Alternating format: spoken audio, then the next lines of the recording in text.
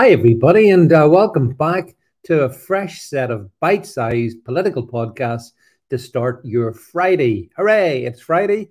The weekend is just around the corner, but we've got lots of stuff to chat about here. So thanks so much for tuning in. And again, my apologies for zero podcasts yesterday, although I did do a 1 hour live one, but I was away all day. And so I'm just trying to get caught up and stuff. So, shall we talk about the great measles fraud? Because everyone understands the history of measles, don't we? It was a very serious disease, caused a lot of deaths, but happily, thanks to the science of vaccination, we got a measles vaccine, and that saved the day. That saved so many lives, right? No, wrong. So let's have a look. I put this out over on my Twitter. You can go and see it. This is looking at the empirical data. So this is all information based, factual. Looking at the record of measles deaths per 100,000 in England. And actually, in England, we started keeping records as early as 1838. So that's a really long time of information that we can review. And there's a few gaps in it around about the mid 1800s. And there's another little data gap around towards the end of the 18th century. But pretty much every year, it's the information's there. And you can see that essentially from 1838 through to the turn of the century, especially probably up to the Second World War, the levels of measles deaths were up and down a bit. They kind of varied, but certainly post World War II, they dropped off the cliff. They absolutely dropped off the cliff. And we go through the 1920s, we can see they are a fraction of what they were. So, as I said, back in the 1800s, we were looking at deaths per 100,000 in the region of around about, say, 50 per 100,000. That's how it was. By 1920s, it had dropped down to about, get this number, about 10. 10, David? Yeah. So what? It had dropped by three quarters? Yeah. And okay, well, that's a bit strange. What about the 1930s? It had dropped down to about one.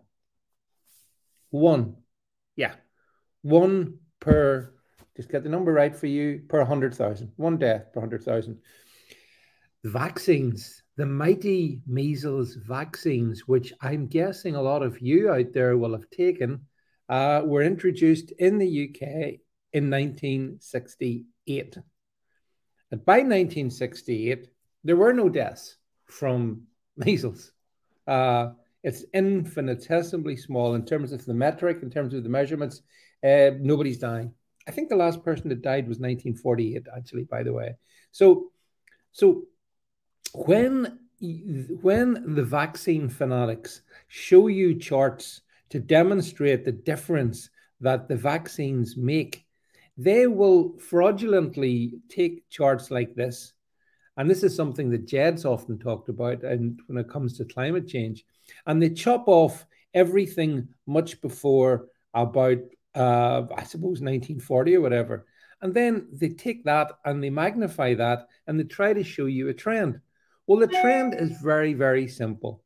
Measles no longer killed anybody a long time ago, decades before the vaccine was introduced. So here's a question for you.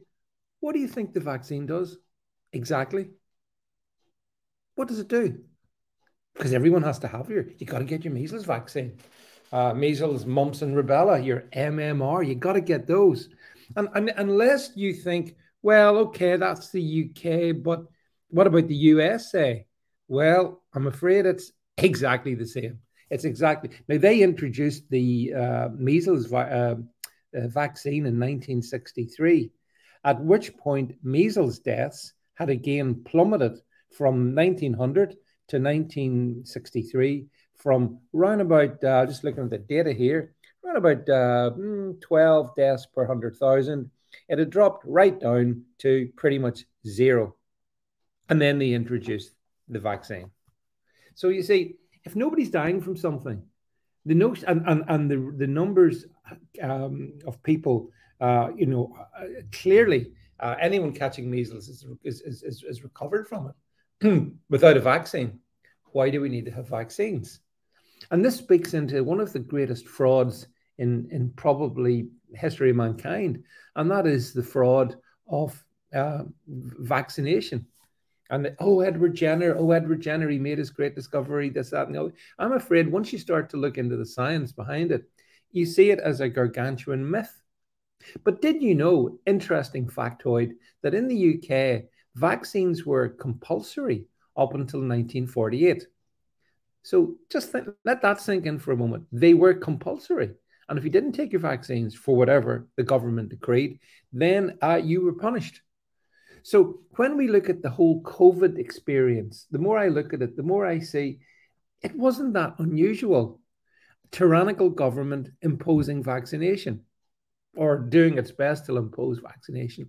It's happened before. It's happened throughout certainly history, certainly since the introduction of vaccination. And this is why I talk about vaccination being a gigantic fraud. Because when you look at the information, you can see that, and I've just picked on the measles vaccine, but I could do other ones if I wanted.